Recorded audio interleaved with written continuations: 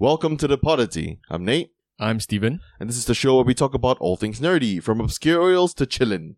And today we'll be talking about fantastic beasts and the secrets of Dumbledore. Allons-y.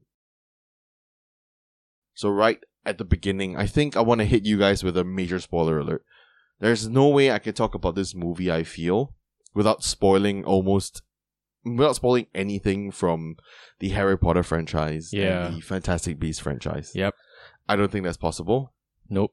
Yeah, so I'm just going to hit you with a spoiler alert straight right from the beginning, right from the get-go. Now you know, we're going to spoil it for you. If you haven't watched it all, you can catch all, I believe, 8 Harry Potter movies and at least the first 2. I think by the time this airs, you will be able to catch all 3 on HBO Max. Yeah, I think so. Yeah. Yeah, so all 11 films that are regarding in the Harry Potter universe. You'll be able to watch it on HBO Max. Should be able to. Right, yeah. I know for a fact that the 8 movies are up there. Oh yeah, definitely. I think they use that in the collaboration with HBO, and that's why, they bring that in, and while they also bring in the reunion. Yeah, that's what I'm trying to say. Right, yeah, that's right. Yeah. And HBO is owned by Warner Discovery, I believe. So everything Warner Discovery is going to be there. Yeah. So it's going to be crazy, man. Yeah. Everything. I think we misspoke about something before. There was a Warner Discovery property and we said Paramount Plus. I think I meant to say HBO Max. Oh, is it? Yeah. Not Paramount Plus. So that's all the DC stuff, I believe. Warner, right? yeah. Warner, right. Under WB. Yeah. The CW channel as well. Everything from there. So your Riverdale and your Supernatural and your Flash, The Arrow, Legends of Tomorrow, all that stuff, the Vampire Diaries, I think. All should be on HBO Max. I know for a fact that Gossip Girl is on HBO Max because my brother watched it recently. Oh, okay. When he was in the States with my sister. Right. So then what's in Paramount Plus? Then it's Star Trek. Star Trek. Any other thing? I think something soon. I can't remember actually. That's a very good point. Let me pull that up. There should be more than just one thing from what do you call it? Streaming service. Or at least some a big property. Yeah, well, a big property is Star Trek, very obviously, because they have so many things already. Because CBS has most of the Star Trek stuff. They have there's TOS, TNG. Okay, we're getting off track. This is Star Trek. Okay, exactly, but they have others just for information in case I don't want to leave anything open ended. There are a few things like Beavis and Butthead, RuPaul's Drag Race, Good Fight, stuff like that. Twilight Zone, I guess, and all the Star Trek stuff on Paramount Plus. But yeah, that is not what we're talking about today. Today we're going to be talking about Secrets of Dumbledore. Yes, the 3rd installment of the show. Yes, and possibly final. We'll get a little bit into that at the end of the episode. But yeah, the 3rd installment of the Fantastic Beasts franchise. And okay, I just want to ask you right off the bat, what do you think about it? Oh Positive? man, I gotta be honest, it's gonna be negative, man. Negative? For me, yeah. Okay, bad all throughout? Oh, you mean the series? I think this movie, Secrets of Dumbledore, yeah. I think I didn't enjoy it, to be honest. Okay. Yeah, throughout, most of it actually. In terms of story aspect, is a bit on the downside for me. But in terms of some of specific scenes are quite good, well written. But overall, to me, I think that was just a bit of a letdown, personally. Okay. Yeah. How about yourself? I went into it expecting nothing much. Okay. Which I think I should do for most movies now. It wasn't the best, very obviously. It wasn't mind blowing, but it was alright. Right, okay. It's not too bad. Everything looks pretty. Oh, okay, definitely. That's one of the up, definitely. So yeah. I would always think about 4 things when I'm watching a movie, as particularly a big movie like this. The story. Yeah. The visuals. Mm-hmm. The audio. And the performances. Yeah, fair enough. Yeah. So for me, 3 out of 4 ain't bad. I think I look at these four things as well, but my weightage on the story. Oh yeah, of course. It's a bit higher. Of course it does. But 3 out of 4 ain't bad. It probably scored better in my I probably scored it better than any score I've ever got in school. So that's saying something. Yeah. But yeah, the story was okay. So we're just going to jump straight into it. Sure. First of all, like we always like to do, let's talk a little bit about the cast. Yeah. Then we'll get into these 4 points a little bit later. So the cast there, I want to say when it comes to like a synopsis of what Fantastic Beasts is, you should already know it if you're listening to this episode. And to think of a synopsis, I typically write all our synopsis from scratch. And I sat there for like 20 minutes last night and I tried to write it. I couldn't do it. I don't know how to do a Fantastic Beasts Secrets of Dumbledore synopsis. Because I would have to basically explain what happened in the previous 2 movies. Yes. Which sucks because any movie I feel in a franchise should still be able to stand alone as a standalone movie. Right. And this one does not. This one cannot. You definitely, if you go in cold without watching the first 2 movies, you will be lost. Oh yeah, definitely. Yeah. Mm-hmm. Yeah. So let's talk a little bit about the cast. So it's directed by David Yates, who did all the last 4 Harry Potter movies from Order of the Phoenix all the way till Deathly Hallows Part 2. Yeah. And then he did the first 2 Fantastic Beasts movie and the 3rd Fantastic Beasts movie. Right, okay. So in the 11 Harry Potter universe movies, he's done 7 of them. Hey, that's more than a passing mark. Yeah. 7 out of 11. Ain't bad, man. So yeah, he's done most of the movies so far. And you can very clearly tell that it's his style. Yep. I think we spoke about this in the Harry Potter episode. By the way, go check that out. We spoke a little bit about our favorite movies from the Harry Potter franchise, and we kept mentioning our favorite movies. Our favorite movie, I think, collectively was Prisoner of Azkaban. That's right. Yeah. Then we agreed Chamber of Secrets was a very scary one. Yeah. And then we talked a little bit about how much Goblet of Fire changed the world. Yeah. And then it ended there. Did you realize? I didn't realize until I listened back that we didn't really even mention Order of the Phoenix onwards. We didn't, but we did mention that. I think I mentioned Order of the Phoenix 1 is my favorite book. Yeah, we did mention the book is our favorite book. Yeah. So that is, yeah. I mean, it goes to show you that he has a style and maybe it's not suited to our style. Yeah, I think that's fair enough to say that. I will say that I don't particularly enjoy his version of storytelling because his stories are a little bit all over the place. Yeah. And you can kind of see that from Order of the Phoenix onwards. I'm not saying they're bad. I'm saying that in a world of amazing directors and storytellers, David Yates would not be the first person in my head that I'll be like, oh yeah, he's a great director, Right, yeah. Agree. I mean, I also mentioned that my favorite movies are whatever you mentioned earlier. Yeah. And none of it is his movie. Mm-hmm. Yeah, exactly. Yeah. And then we move a little bit onto the composer, James Newton Howard. He did a lot of stuff. A really lot of stuff. He's done most of M. Night Shyamalan's movies. He did Space Jam, Hunger Games, Trilogy, franchise, quadrology. He also did King Kong, and very recently he did Raya and Jungle Cruise with Disney. Right, okay. So it seems like he is going to be hired by Disney going forward, which is not, honestly speaking, I really liked the soundtrack for Fantastic Beasts 3. Actually, I wanted to say that the soundtrack actually is... The soundtrack was really good because he incorporated a lot of John Williams stuff in it. Exactly. Like the original, especially because you have so many swooping shots of Hogwarts this episode, right? Yeah. Or this movie. Yep. There are so many, like the way he incorporated the main theme of Harry Potter into it. Oh, amazing. Yeah. I remember watching this movie. Yeah. Soundtrack is definitely one of my favorites in this movie. Right. I remember watching, actually all the Hogwarts scenes, like, oh man, all these memories coming back to me because he used the original scores, and I think it was well done. And not only that, I think throughout as well, the battle scene, even, I can't remember specifically, but the music has basically always pulled the story forward. Definitely. There's the scene where at the end of the movie, towards the end of the movie, where they're doing the election, where the Chillin is going to choose the next leader, right? Leader of the whatever. I don't know. It wasn't very... if I don't know what they're talking about on screen, that says a lot. You're just thrown into an election and a political landscape, and then you have three candidates, and then they're apparently leading something. There is a Chinese delegation, there is a Spanish delegation, and apparently you can have a last-minute insertion of a former crook that was just cleared of his name. How does that not reek of freaking, like... Yeah, and that's some of the points that... corruption, that's the word I was thinking of. Right. Yeah, I'm just saying that in terms of writing a story, there's part and parcel of why it felt is not so good for me, because there's a lot of loopholes and a lot of confusion actually. Precisely, yeah.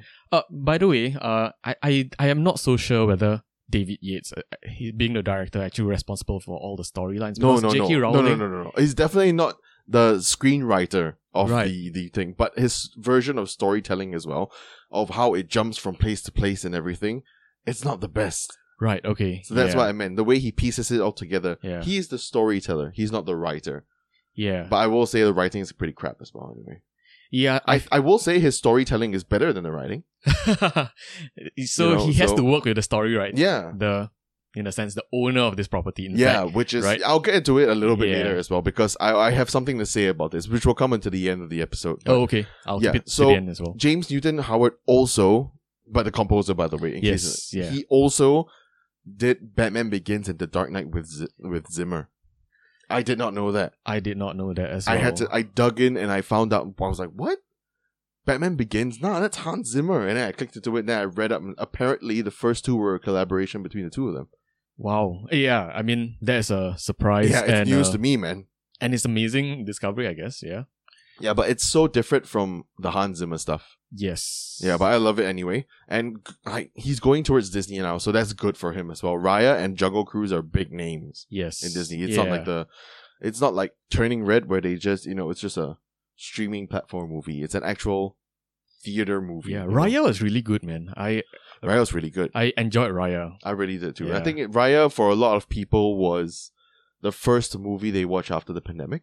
Oh, exactly. Because that was around the time where things were easing up a little bit. Yeah. I didn't watch Jungle Cruise. Jungle Cruise. Yeah. That's the one. Have I been saying Jungle Book? I think I have. I might have listened. Okay, so, what? Yeah. James Newton Howard did Jungle Cruise, not Jungle Book. Clarification. But yeah, I didn't watch Jungle Cruise either. That's the one with The Rock and Emily Blunt. Yeah, Emily Blunt. Yeah. It looks good though, but I didn't watch it. Yeah, well, the trailer looks. I saw the trailer. I haven't watched it anymore because I just thought I don't need more of The Rock right now. Right. I'm saving it for when Black Adam. Yeah, or like something interesting of his that I really want to watch. That's why I haven't even watched Fast 9. Was it? I don't even know if he's in it. I stopped following after Fast 6 or 7. Yeah. I can't remember anymore. It was 7, I think. Yeah. I know John Cena's in this one, so that's kind of why I wanted to watch it. But like, yeah, I'm a John Cena fan, but we'll see. Okay, so moving on. Definitely the cast. They've all been there for a long time. I want to give props to the performances of the cast. I would like to see that as well. Because they've done amazing job. Yeah, right? Since day one, Eddie Redmayne has carried this whole freaking franchise on his back. And he has not let any single thing deter him from trying to make it a success. Yeah. So freaking props to Eddie Redmayne. Yeah. The inclusion of Jude Law as Dumbledore was one that I was initially kind of, okay, kind of hesitant and like feeling a little bit odd. But yeah, he nailed it really well. I will say his accent at times is kind of odd. Maybe. And it's not from scene to scene. It's from sentence to sentence. So he might, if anything, moving forward, I think that this franchise is moving towards a Dumbledore versus Grindelwald. Yeah, that's what I'm getting out of this as well. Yeah, so he might want to polish up that accent just in case that might happen. Yeah. Because there are some parts where he calls Jacob Mr. Kowalski, and then right in the next sentence, he just calls him Mr. Kowalski. Like, the emphasis in between sentences kind of a bit weird. Right, I did not pick up on those things. It's a little weird, yeah. But really good performance by Jude Law anyway. Yeah, definitely. He made Dumbledore a very sympathetic character, which is not something I often feel for a character who is the most powerful wizard of all time. Yeah, but he's always been sympathetic, no? Really? Have you ever sympathized with Dumbledore, even in the main series? Yeah. Well, at least from Harry's point of view. Not sympathize with him, like. Well, Align with him, sure, he's a good person. right. But I've never really felt like, oh, poor Dumbledore. Oh, you mean like, oh, right. I thought what you meant was Dumbledore sympathizing with another person. I have never sympathized with Dumbledore Oh, before. right. Okay, Yeah. right. You mean the audience sympathizing with Yeah, Dumbledore? yeah. Okay, yeah, no. Which is a credit to Jude Law's performance. Right, yeah. Okay. And I think him doing this version of Dumbledore, honestly speaking, honors Richard Harris's Dumbledore a little bit more than Michael Gambon's Dumbledore. Because Richard Harris's Dumbledore is more akin to the books Dumbledore, I feel. And Michael Gambon's Dumbledore is just Michael Gambon. As is most of anything Michael Gambon ever does. So yeah, Jude Law, I feel, does a really good job in trying to bringing out and evoking sympathy in the audience. And good job him, man. Dan Fogler, amazing. Yeah. Every single little thing with Dan Fogler I love. Even the part where he went on, especially when he went onto the train, he took a bit of the giggle water and just went, it's just, he's amazing. Yeah. a It's throwback so funny. to before. Right, yeah. He is another one that as well that is able to evoke such emotion in people. Actually, he has the most important role. Yeah. I feel, especially in invoking emotion for the audience. Yeah. Yeah. Definitely. It's so good. And every single one of these, honestly speaking, it's not a stellar cast. It's not like a top A grade cast. You know, other than the Eddie Redmayne, Jude Law, and a few names that this series franchise kind of made. Other than that, they're not really major stars. Yeah. Maybe Mads Mikkelsen. Yep. You know, he is kind of a big name. He's been around in so many blockbuster movies since the 90s. He was in that Bond movie. I can't remember which one. Yeah, I can't remember which one. But he was playing the villain, right? Yeah, he's always the villain. Caecilius. He was a Caecilius in Doctor Strange. Right. I see. The first one. Yeah. So yeah, he's always the villain. He has a villain's face. Let's be honest. He does, yeah. If you see a hero came up to you and he looks like Mads Mikkelsen, would you be able to trust him? I think he would kill the villain. I think a guy with that face being the hero coming in to save me, I think he would very easily kill the villain. Yes. That might inspire some trust in. Or maybe not. Or he'll lose it on the spot after. Exactly. Right? I wouldn't put it above him to kill me after. Right, yeah. But yeah, everybody in this film did, I feel, such a great job. Agree. And yeah, so it kind of sucks that it's probably not gonna carry on. I mean, we don't know yet, right? We don't know, yeah. I'll get into it right at the end, yeah. But what are some of your favorite scenes from this movie? Oh, I think at the top of my head will be the introduction of, what's her character? Lally, right? Lally, the lady. Yeah, the Professor Lally. Professor Lally. Yeah, okay, yeah. I think that was a pretty good introduction. She was just sitting at the bench, and then there was a misdirect. She orchestrated the whole thing. Exactly. And the misdirect was very nice to watch. Yeah. And very interesting character as well. Yeah, and I like her confidence and charisma and how her she ability, cares about what's that guy's name again? Jacob. Right. Even all the way, because I think they were partnered as throughout the whole movie, right? they were more or less partnered. They went to the dinner together. Yeah. They went And then my other favorite scene will be the dinner itself. I think when he did the spell. Okay, he didn't do the spell. Oh yeah, she controlled him to cast the spell. Yeah, exactly. That was pretty awesome. Throughout that whole portion. Okay, this is a strange thing. This is just for me when I was watching it. It's not even, but it's the most memorable. Not my favorite. It's the last bit of the movie. Okay. Where you finally beat Grindelwald. Okay. And then he was just walking up, and then he was standing on the wall, at the edge of the wall. And I don't know why in my head, I started seeing, or at least it plays in my head, this line is going to be perfect if Johnny Depp was being Grindelwald. And then he just said, "This is the day that you almost caught Grindelwald." I think that kind of played in my head. Like, oh my goodness, such a wasted scene and opportunity, and or even didn't have the exact line. Played around with something else. I think it's gonna be so funny, and people will just love it. Yeah, but these are the three scenes in my head. How about yours? I have a few, not really particularly scenes, but I like the way that. Like I mentioned, Jude Law's performance of Dumbledore is amazing. I think I really liked it a lot for other than the minor details, but you get to see the way Dumbledore works people. if you listen back to our Harry Potter episode, I say he basically groomed Harry for death through manipulation and everything, and he manipulated Minerva as well, McGonagall, and you get to see a kinder version of this in this movie, in this film in particular.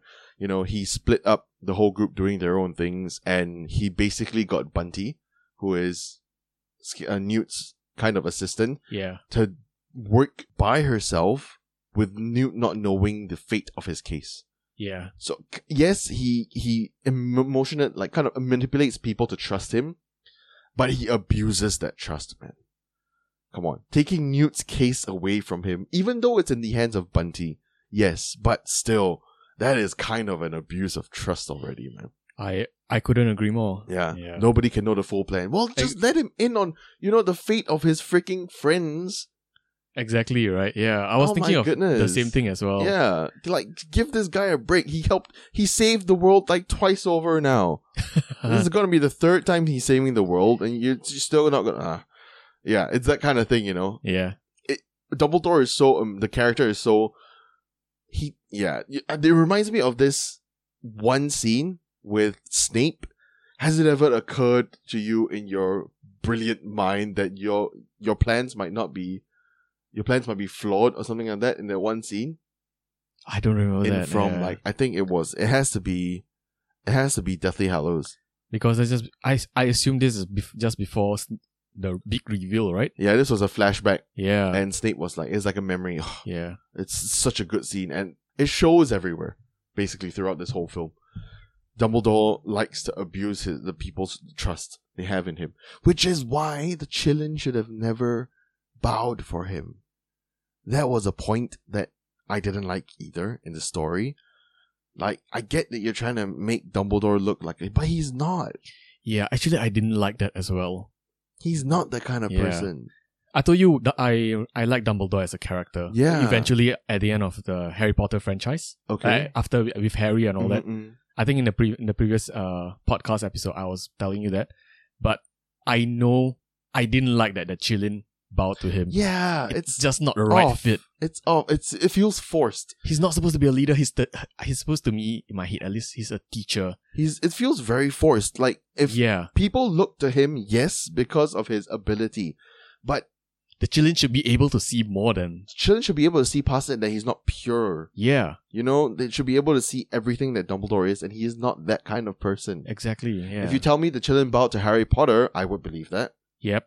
If you tell me the Qilin bowed to Voldemort, I would believe that. He's pure evil. That kind of thing. But I don't believe it bowing to Dumbledore. There's something about it that... If you told me it bowed to McGonagall, I would believe it. I agree. Even Snape, I would agree. Yes, yeah, it's true. Dumbledore is it's a very grey character.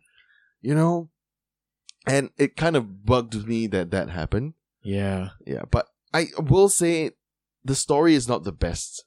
But the visual of the Qilin coming back to Grindelwald and him slitting its throat and everything, those are all really cool. And honestly speaking, like, in the four things, the story, visuals, audio, and the performances, I can only really fault the story. Everything else is kind of really amazing. Like, the graphics for the whole movie is really cool. And that last part, like you mentioned, when not Caecilius, I almost called him Caecilius. Grindelwald summoned Autoluke's Resilience Sphere and, like, covered itself. I'm like, what kind of spell is that? Why don't they teach that in Defense Against the Dark Arts? Why have I never seen anybody in the history of all the Harry Potter films ever do a spell like that? I think to get the answer, you got to listen to our Poddity More episode from last week. Yeah, exactly. This guy breaking the system right here, man. But yeah, it's ridiculous that the writing is so all over the place. Wait, hang on. Just before we continue in this tangent, which one was your favorite scene again? My favorite... Okay, I haven't gotten to my favorite scene yet, right, actually. Right. My favorite scene is another thing about magic. So there's this one scene where they were in the streets of Bhutan. Okay. And they were fighting against all of Grindelwald's people and the German ministry and everything. And Lally and Theseus were together in a corridor. Right. And she just waved her wand and sent the guy into a brick wall.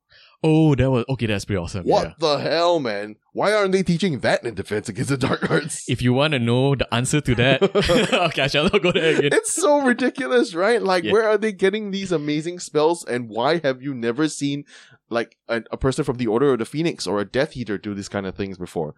The Order of the Phoenix has in their army like a few of the most powerful wizards ever. You have Kingsley Shacklebolt, you know? Yeah. You have Molly Weasley. They are often stated to be amazingly powerful. Mad-Eye Moody. You have Mad-Eye Moody, before he died. Yeah. You have Sirius, you have Remus, you have Tonks. You have so many, and none of them takes. Even freaking Dumbledore never does this. Okay, he did some cool water shit. Yeah, I mean, that's cool. Yeah, that's the awesome, fight right? against Voldemort Yeah. and everything. Yeah, but honestly speaking, throughout the previous movie, Crimes of Grindelwald and Secrets of Dumbledore, the thing that Kingsley Shacklebolt brings the most true, you may not like him, Minister, but you have to admit, that Dumbledore's got style. And it just, he's really cool. Yeah. That holding with the glove, oh my god. The glove waving in midair, pointing the direction and then floating there and then going and then a different glove again, like gesturing to come over. That thing was cool, man. Yeah, that's awesome. Yeah. Dumbledore's really got style, man. Yeah. And then he takes off his hat and it's like a freaking bag of holding. Oh yeah, that's right. Yeah. That's so cool. Oh right. Yeah. Those are like a few things that I really liked a lot. Yeah, I also really like Newt. Everything Newt does is amazing. And when he first gets the whole team together and he sees Jacob and he's so ecstatic. Yeah. And he's like just so overwhelmed with joy to see Jacob again. And he's just like introducing everybody and everything. After he's done with the introduction, he just walks awkwardly to the front of the thing and just stands down there. And Bunty's like, oh, and then moves to the fore. And everybody turns their direction to him. He is so... And Eddie Redmayne has said in interviews before that his performance of Newt Scamander is a person who is on the spectrum. As a person with autism. And so he does that really well. As it definitely comes across that Newt Scamander is a person on the spectrum. And there he goes saving the world, man. Another scene I really loved was Dumbledore in the Great Hall, which, by the way, looked really small. Yeah. And then there were students in the Great Hall, and Dumbledore just turned around and started waving his wand and smoke coming out, and then the camera pans up, and all of a sudden there weren't students anymore. And then you see the image of Bhutan starts to float up. You know, when I was watching that scene, I was thinking, isn't this like some secret mission and all that? And then you're doing this right in the dining hall of Hogwarts. Yeah. So, but that's not what I like about the scene. The thing I really liked about the scene was when the imagery of Bhutan started to rise up. Yeah, I know what you mean. Immediately, Eddie Redmayne, Newt was like, Bhutan. That's right. 3 points to Hufflepuff. I just love that. Like, Dumbledore awarding him 3 points when most professors would award like 5 points to a student for the... In the years of Harry Potter, right? The least you've ever heard was 5 points, exactly. Right? I think it was the inflation between the 1930s to the 1990s. I would believe too. Yeah. I believe that 3 points had to become 5 5 points. If not, they couldn't afford stuff at the points redemption center or something like that. So yeah, due to inflation, the 3 points had to become 5 points. Also, whenever I've always wondered, like when professors say however many points to whichever house, the points are in the books. It's described that in their what do you call that, in their common room, there is like a jar. In the Gryffindor common room, there's a jar, and every time a professor awards however many points to a person, rubies will immediately automatically drop from the top into the jar to show like a filling up of the points. Yeah. Right? And then it was rubies, sapphires, emeralds, and I guess poop for Hufflepuff because nobody cares about us. Right? Topaz. Yeah, I know it's Topaz. But yeah. But so I wonder if at that moment Dumbledore just awarded 3 points to Hufflepuff for no reason. I think so. Right? I would believe it's a bit like, like programming, in this current day, like Google, like Google, Yeah, exactly. Like the moment you say it, they recognize your voice. It's a command. And then the AI kind of, magic AI kind of like just drop 3 more rubies. Drop 3 rubies because someone with the professor authority says a house points name to this house, and then how many points. Exactly. Right? So I think it just happens. And maybe that's why he only gives 3 points. Maybe that's for why. Alumni and... If he could have just said points to Hufflepuff. He could, but he wants... But he's Dumbledore. Everything he does is like, I came up with this system. 10 points to Dumbledore. It's just everything he does revolves around him, I guess. Yeah. But yeah, I also really wondered, like, how cool would that be? Like, can you imagine if, of course, they're Hogwarts professors and they're above board and everything, but can you imagine, like, Slughorn? He's a little bit sketchy at times, you know? And, like, I can really imagine him giving his house a heads up for the house cup every once in a while. You know, like, point out a Slytherin person and give them a lowball easy question. Very good. 2,000 points to Slytherin. Maybe. Yeah. Oh, maybe there's And a then record. everybody will be like, Professor? And like, it's a joke, everyone. Relax. And then he's charismatic enough that he could pull that kind of thing off. I think Slughorn is one of my favorite professors, by the way. Yeah. Like, I love him so much. So nonsense. Old, sorry? He's so nonsense. Yeah, he's this old, just doesn't care about anything anymore. He cares about favoritism. Oh yeah, of course. Yeah, he'll never not care about that. Okay, so wait. Another few of my favorite moments. I do have a couple more. It's when I like every single interaction. I like everything with the beasts. Every single interaction with any beast. Yeah. Like except for the kind of lobster crab walk people. Ah, right. You didn't like that one? I felt it was interesting and funny. Yeah. I felt it was forced. I can't argue. Yeah, I felt that they had to force a beast moment into it. Yeah. Because the title is still Fantastic Beasts. Yeah. And I think it's funny I'll touch a little bit about that at the end as well. But I really liked the open. It wasn't the opening scene, but it was early in the show. Might have been the opening scene when Newt chances upon the Chillin. That's the very beginning, man. Yeah, and then he chances upon the Chillin twin. Yeah. And he faints. And he passes out, basically. And, like, you see Teddy, I think it was his name. His little friend, his beast. Right, okay, I can't remember, yeah. Teddy the Niffler. He's the one that's the most greedy one that's always with Yes, the Newt. one that likes the coins, right? Yeah, the one that's always with Newt. And Teddy basically opens up the case and goes in and calls that duck-looking thing. And Pickett also goes in. Pickett is that plant thing. Yes. And puts on the tiny little goggles. Yeah. And Teddy was just sitting around there, and then this duck thing basically ballooned its neck and wrapped its tail around Newt and this briefcase and started to balloon and balloon and balloon, lift him up, and then transformed to like this dragon kind of thing. That was so cool. That beast was amazing. Yeah.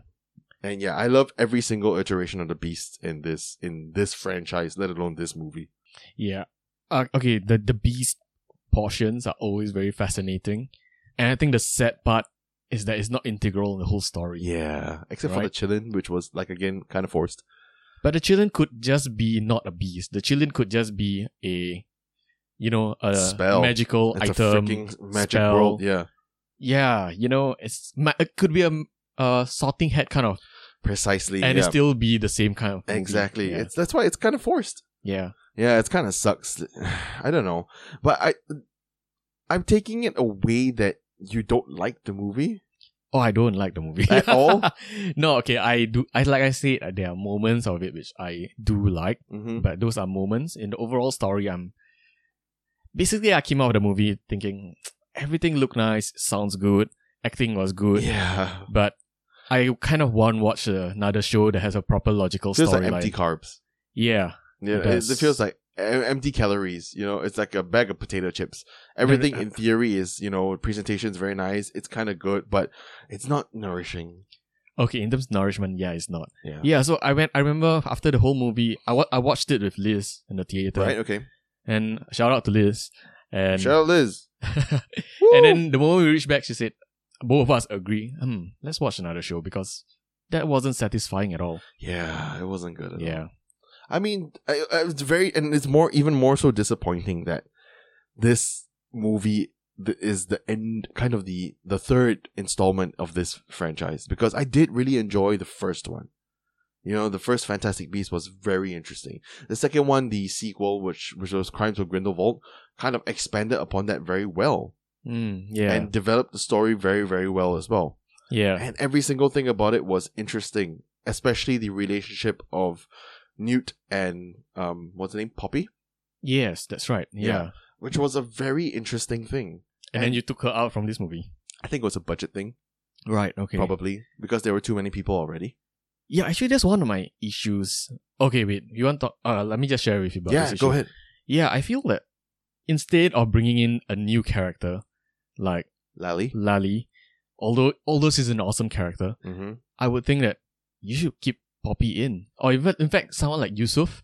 Yeah, He's didn't do anything at all. He didn't do anything. He doesn't even need to sacrifice his whole memory to Grindelwald to By be the there. way, I have a big stink about that, but yeah, go ahead. Okay, in my point of view, it's just really him not doing anything. Yeah. And actually what he can do, right? Just not join the group, be at Bhutan, Yeah. and then just hide among the other people living in Bhutan. And when the party needs it, he just do the big spell that he did. Yeah. And that's it, man. That's his whole role. Well, no, he also had to run around Bhutan with a suitcase to confuse people. That's all. he wasn't running around Bhutan with suitcase, right? Because he was That's with true. the Yeah, that's true. Grindelwalds. He was with Grindelwald already. Yeah, because he was supposed to be the secret agent. Yeah. And then last minute he turned around and he cast the big spell. So that really fell very flat. you take him out, you Yeah. put in someone from the previous franchise, and then you get at least all the main characters instead of just saying, "Oh, now she's busy as a hit aura." Yeah. You know? I thought it was I don't know. The thing is, I really did like. That's again one of my favorite moments, and my favorite moments throughout the whole movie was when Newt finally met her at Jacob and Queenie's wedding. Oh, right. At I the see. end. That's the end. Yeah. Which, honestly speaking, I haven't spoken about this yet, but that is my favorite thing throughout the whole movie. The movie that doesn't the parts that don't revolve around story, don't revolve around magic, don't revolve around anything but pure emotion, which was that scene where starting from the scene where you see Jacob bossing around that kid and Queenie's telling him to relax. She comes in and he's like, "No, I don't want to see you. You're in your dress and everything." You know, that whole human side of everything. That was the freaking best part of the.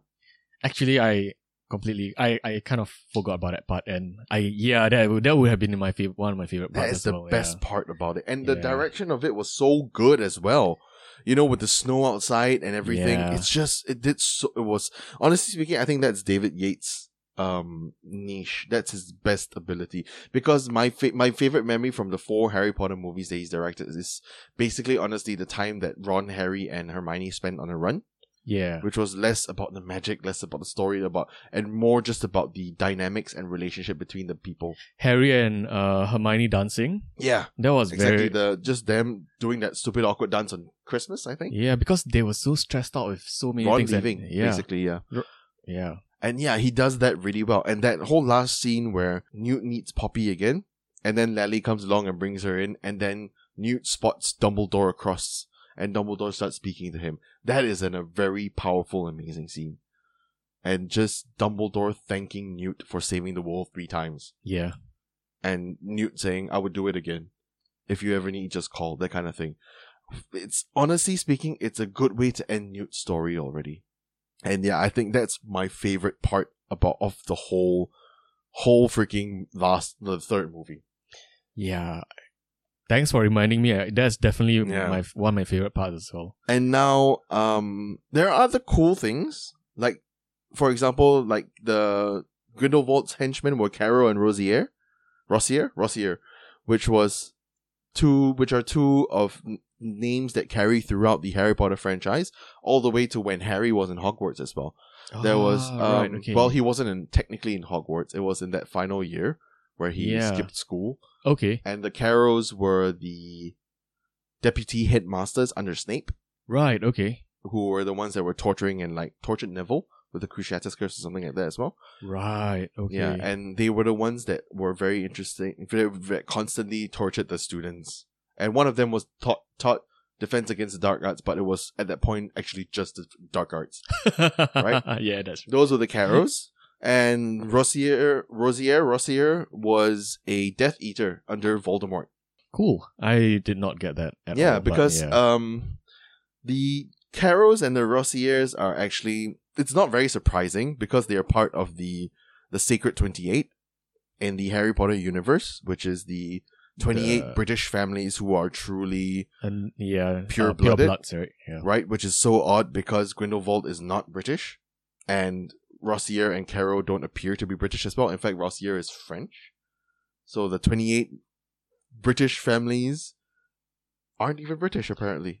I guess everything restarts after the war. I don't know. No, because that list of what you call that, there was a list of the 28 names that was done, that was like investigated out. That was done in like the 1920s, before the happenings of Fantastic Beasts and Where to Find Them. Oh, right. So yeah, British families from France. Maybe there are French connections, I guess. Who knows? But yeah, so the 28 names like have a lot of other names as well, like Weasleys, very obviously, Malfoys, Blacks, Yeah. Lestrange, Bulstrode. There's so like Flint, Gaunt. These are all names that you hear from the Harry Potter franchise, right? Ollivander, Yeah. Shacklebolt. Yep. Very obviously, like some of the names like might be a bit more obscure, like Bulstrode. Millicent Bulstrode was a Slytherin girl that was in Hogwarts with Harry. In fact, hers was the hair Hermione thought she stole to try and break into the Slytherin locker room, but it was cat hair. Right. Millicent Bulstrode, that is her. Flint was Captain Marcus Flint of the Slytherin Quidditch team when Harry was a first year. Yeah. Gaunt, Marvolo Gaunt, everybody knows that. And there are like the 28 families, basically. Sorry, I'm dumping. It's Harry Potter knowledge. Harry Potter knowledge that is useless elsewhere that is coming up right now. But yeah, I thought that was really cool, for them to insert these kinds of nerdy things. As a nerd, I appreciate that. So thank you for that. But screw you for the story. And all throughout this episode so far, you've kind of probably been hearing me refer to this as the last movie. Yeah. I'm going to talk a little bit about that now. So initially in 2016, when production for Fantastic Beasts hadn't even begun yet, it was announced that the Fantastic Beasts franchise would run for 5 movies. This was announced by J.K. Rowling. And this doesn't seem to be the case anymore, because most reports have been calling it the Fantastic Beasts trilogy recently. Okay. So it kind of seems that it's pointing towards that this might be the last film. And although Warner Brothers has plans for a 4th Fantastic Beasts, they already announced that their plans to move forward with Fantastic Beasts 4, unnamed yet, will depend on the box office performance of Secrets of Dumbledore. Oh, right. So it was announced. Yeah, it was announced right before Secrets of Dumbledore aired in theaters. Wow, basically they are playing the Pagro game. Come watch if our you like movie. it, come watch it. If not, we're not going to make any more. Yeah. Kind of, yeah. This was also before the merger. Right, okay. So we don't know what's going to happen with that as well. Yeah. Might change, might not. And a little bit of kind of maybe good news, that it might seem like good news. It's a little bit of good news, bad news actually, because it had a lot of good reviews. Surprisingly to you, I think. It had mostly good reviews, in fact. And Secrets of Dumbledore, as of the 14th of June, which is when we're recording this, is the 6th highest grossing movie of the year. Oh, really? Which is quite impressive, right? Very impressive. Yeah. However, it set the record for the lowest grossing Harry Potter film of all time for opening week. So, like I said, a bit of good news, bad news. And I did a little digging. As of 14th of June, this is the standings for box office draws globally. Number 1, Doctor Strange and the Multiverse of Madness, right? Distributed by Disney, of course. Its worldwide gross, I think it's still showing in some places, but it's like 70 million shy of $1 billion. Something like that. Yeah, kind of makes sense, actually. 930, 537, 923. It's like almost $1 billion, right? Yeah. After that is The Batman, which is obviously by Warner Brothers. Yeah. It grossed $770 million and like 300,000, whatever. Yeah. Third is Top Gun Maverick, which had just been released recently. Yeah. People have been telling me it's really good. Apparently it's really good. I really want to watch it now. I kind of want to watch it, yeah. That drew in $747 million. And it goes better at Lake Changjin 2, then Uncharted, then Fantastic Beasts. So it looks like it's doing well. Fantastic Beasts drew in, it's still showing, I think, some places, but it drew in like $400 million, which is not bad. But I dug a little deeper, and Doctor Strange and the Multiverse of Madness drew in almost like $930 million. Its budget was $200 million. Right, so that's a really big profit, right? Yeah. The Batman, its budget was $185 to $200 million. It wasn't really, I couldn't really find a fixed amount, but they drew in like $770 million. That's which major awesome, profit, right? Yeah. Top Gun Maverick, the budget was 170 million. Okay. It's still showing. People like us haven't watched it yet, and it's already drawn in 747 million. Wow, okay. Yeah, Battle at Lake Changjin, I couldn't get a budget. It was a Chinese film. It was distributed by Huaxia. I have no idea what it's about. Yeah, but its budget was I couldn't find it. Okay. So you go to Uncharted, which is released by Sony Pictures, 120 million budget, 401 million gross. Kind of makes sense with the smaller budget. Yeah, it doesn't scale linear precisely in a linear way. And it's a smaller budget, so that 400 million looks pretty good still. Yeah. You know, based on like percentages. Yeah. Fantastic Beasts, 6th movie of the year. It grossed $400 million and its budget was $200 million. That's a budget that is comparable to Doctor Strange. Yeah. Which is an MCU production who has people like Benedict Cumberbatch, who's been in so many properties already. His paycheck must be huge. Oh, definitely. Yeah. People like Wong, whose paycheck would probably be huge as well. Of course. And like Elizabeth Olsen. Yeah. Paycheck should be major. Of course. And like Fantastic Beasts, the major paychecks are probably Jude Law and Eddie Redmayne. Yep. Agree. Dan Fogler, probably not so much. Maybe a little bit. Maybe because he like last minute substitute and all that. Yeah, I don't know. They cut out a lot of Queenie's parts. She wasn't really in much of it. Poppy wasn't in it. Jacob Dan Fogler. Oh, Dan Fogler. Yeah. So yeah, that's a budget of 200 million. It doesn't look good. That's basically what I'm saying.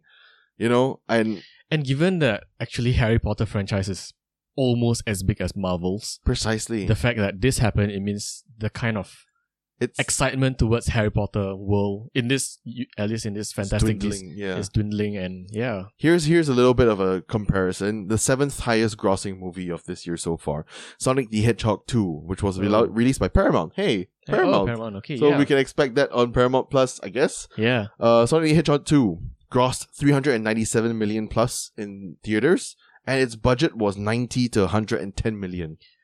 Oh, actually, that's doing pretty well, man. Yeah, precisely. And like the rest of it, we have Jurassic World Dominion, which just released, The Bad Guy and Too Cool to Kill, which is another China film.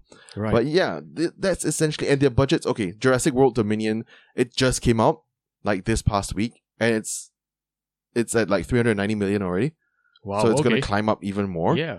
And its budget was high. It was like 185 million. Still nothing compared to Harry Potter. But it's gonna go up more. This is just the first week. Harry Potter is ending. Yeah, precisely. It's 9 million away from hitting, maybe 9 to 10 million away from hitting a Fantastic Beasts. Right. We could check this weekend. After this weekend, we should check next Monday. Probably, it'll surpass Fantastic Beasts already. Yeah. Wow. Okay. Yeah, I know for a fact I'm gonna watch Jurassic World tomorrow. Oh. Which I just found out just like 3 hours ago. Very good. Just found that out. But yeah, it doesn't seem very good for the franchise. Furthermore, David Yates, who is, like I mentioned, directed every single Harry Potter film franchise, in the Harry Potter franchise since The Order of the Phoenix, he has signed on to direct a film called Pain Hustlers, which stars Emily Blunt. Okay. Outside already. So he's already signed up to direct that already. Right. Okay, then maybe there's a sign of... Yeah, I mean, with that, it's highly unlikely that David Yates will be able to have the time should the studios decide to move forward with the 4th installment of Fantastic Beasts. Which either means a new director, which, hey, I mean, maybe. Which might be good for the series because you need to do... I don't think he's been doing the best job so far. Yeah. So maybe it might be a new time for a new director anyway, if they carry forward. But I would say this is another negative point for whether the movie's going to happen. And also all of this so far, coupled with the whole dropping Johnny Depp drama, with the J.K. Rowling's LGBTQIA+ comments, backlash, and the Ezra Miller's stupid and dangerous behavior, if I were the studio, this whole thing certainly doesn't inspire much confidence with me. I feel that this project is like Warner Brothers' cursed child. Yeah, exactly. Honestly speaking, yeah. I think this cursed franchise might not get to tell the end to Grindelwald's story, And and finally, honestly speaking, it's getting a little bit tougher and tougher to have a franchise named Fantastic Beasts. and progressing the story. Because some of the creatures are definitely shoehorned in, like the freaking crab walking nonsense. Yeah. And the story seems to have been purposely written around other beasts, which like the Chillin. Furthermore, the end of Credence's story, with his death at the end of this movie, which had been a major storyline in the franchise from the beginning. Yeah. From Where to Find Them through Crimes of Grindelwald till now. It really feels like a hard pivot point into Dumbledore versus Grindelwald. Because there are so many other things that happen, like their blood pact is broken as well. Yep. It really feels like it was just come down to a final battle between the two of them and it's done. Yeah.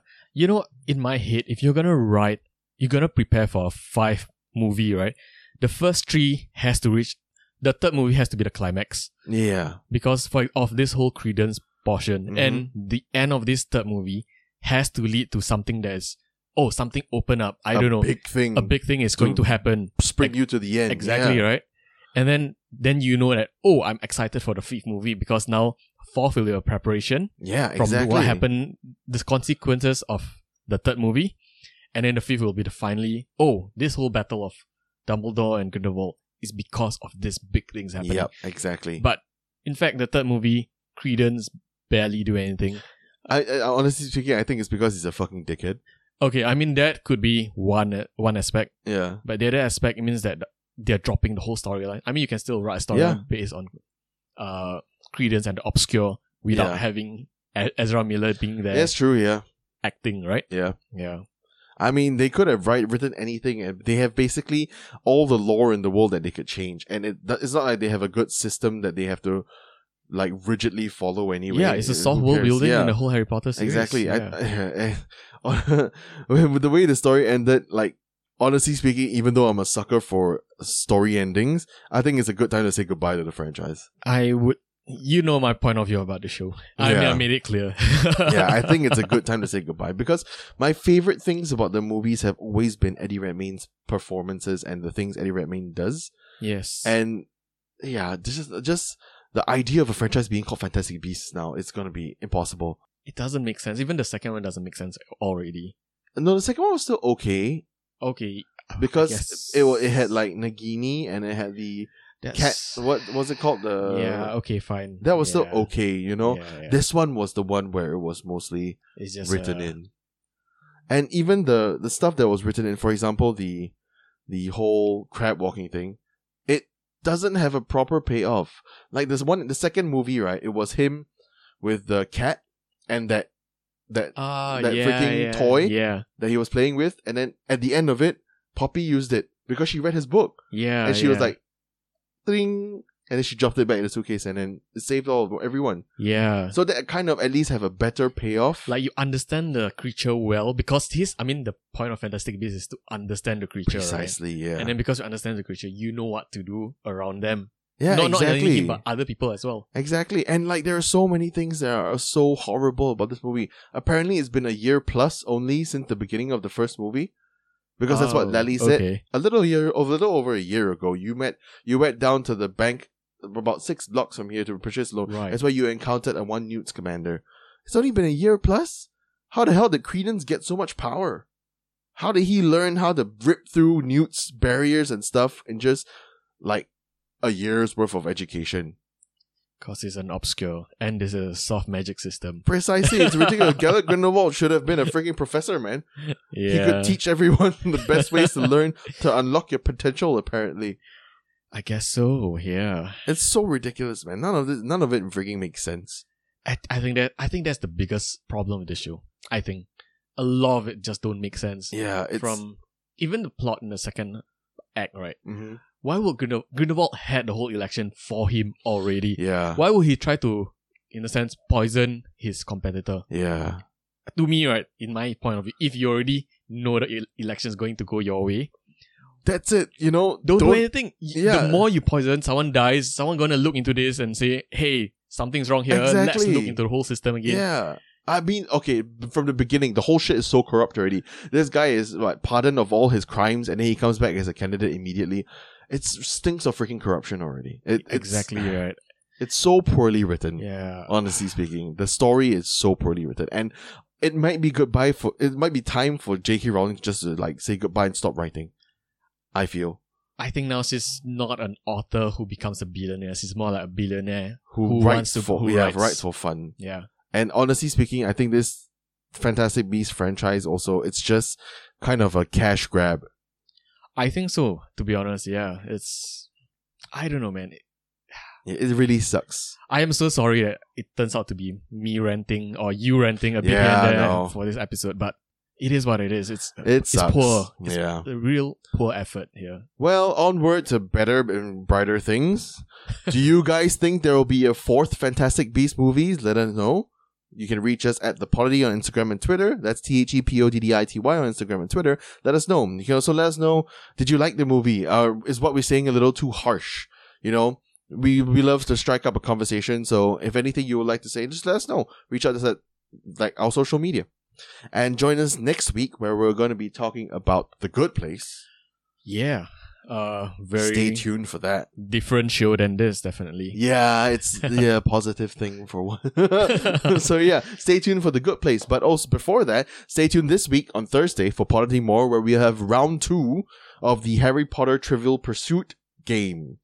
Oh man, not looking forward to that. It's probably the last time we're going to be able to do that because, let's face it, it's probably not going to be any more Harry Potter stuff coming out. But we can be talking about the previous Harry Potter. Oh, we did have that. We kind of, we'll see. It's probably the last time you ever get trashed in this and publish it on the internet. But yeah, also, I would like to ask you a little bit about the beasts from this franchise in a D&D setting, but we'll get to that at more. So yeah, thank you guys so much for listening. I've been Nate. I'm Steven. We'll catch you at more. Bye.